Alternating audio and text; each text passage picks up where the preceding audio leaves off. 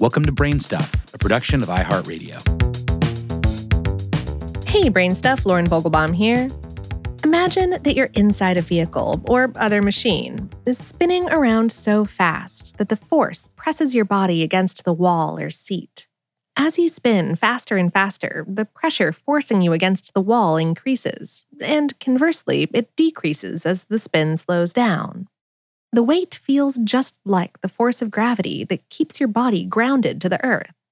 If you're like many people, your most dramatic experience with this type of spinning force is probably from an amusement park ride, maybe the classic rotor ride that has produced a great deal of joy and, yes, vomit since the middle of the 1800s.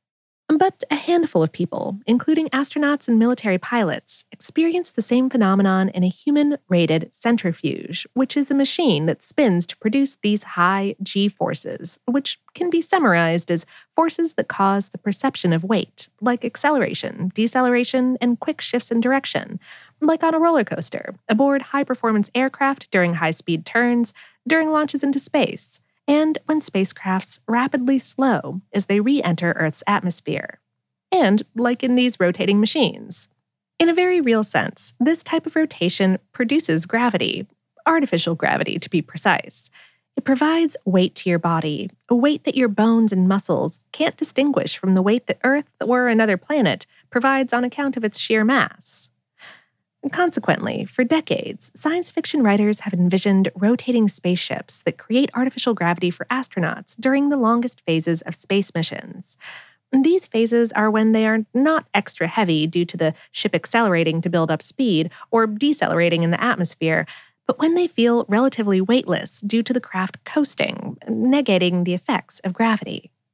Two examples of such artificial gravity in science fiction are the 2015 film The Martian and the 1968 film 2001: A Space Odyssey.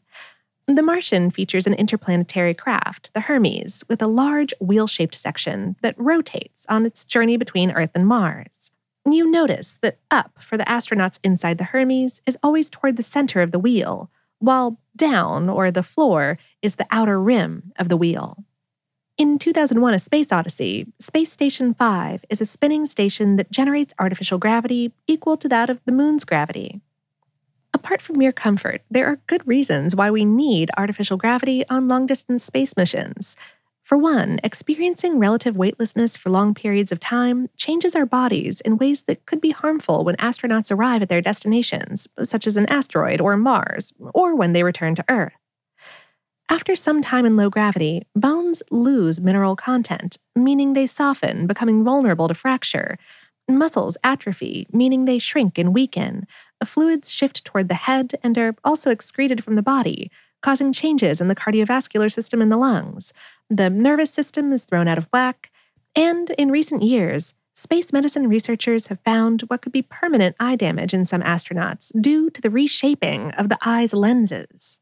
Add to that research suggesting that gravity may be required for humans to have a normal pregnancy in space, and it seems almost like a no-brainer that any spacecraft carrying humans around the solar system should either rotate or have some part of the ship that does.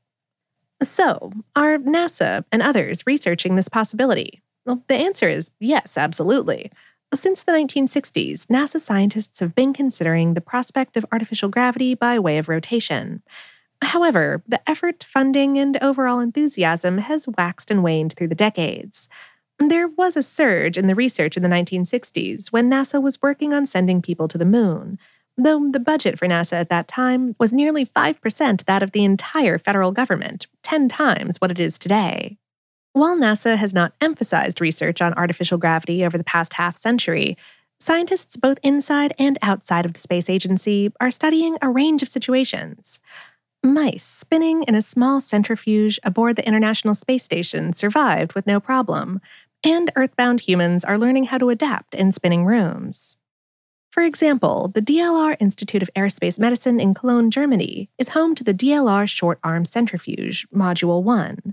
It's the only one of its kind in the world researching the effects of altered gravity, especially as it pertains to health risks that occur in microgravity. And the University of Colorado Boulder is studying ways to design revolving systems that could fit in a room of a future space station or moon base. Astronauts could crawl into these rooms for just a few hours a day to get their daily dose of gravity. But if the need for artificial gravity is so clear, why bother with research in space or on Earth? Why don't engineers simply get to work designing spinning ships like the fictional Hermes? The answer is that artificial gravity requires a trade-off, because all that spinning creates problems.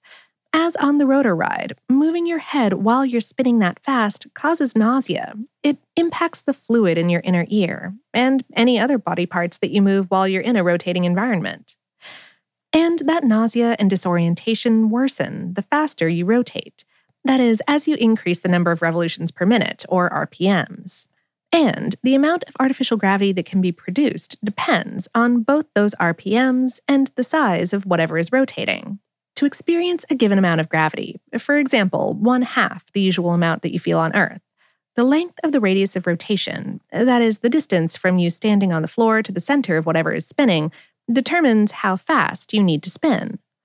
Build a wheel-shaped craft with a radius of 738 feet, that's 225 meters, and you'll produce the equivalent of normal Earth gravity, known as 1G, rotating at just 1 revolution per minute. That's slow enough that scientists are pretty sure that nobody would get nauseated or disoriented. Other than the floor being a bit curved, things aboard such a craft would feel pretty normal. But building and flying such an enormous structure in space would entail a lot of engineering challenges. This means that NASA and any other space agencies or organizations likely to send people around the solar system in the future must either settle for a lower amount of gravity, a faster rotation, that is more RPMs, or both.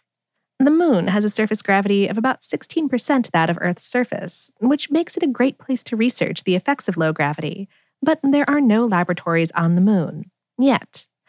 There simply isn't enough data to know how much gravity humans may need for long-term space missions or in space colonies, which means more research is needed, as is data on how much rotation humans can reasonably tolerate.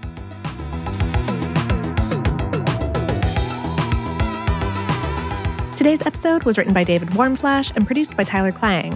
For more on this and lots of other heavy topics, visit howstuffworks.com. Brainstuff is a production of iHeartRadio. For more podcasts from iHeartRadio, visit the iHeartRadio app, Apple Podcasts, or wherever you listen to your favorite shows.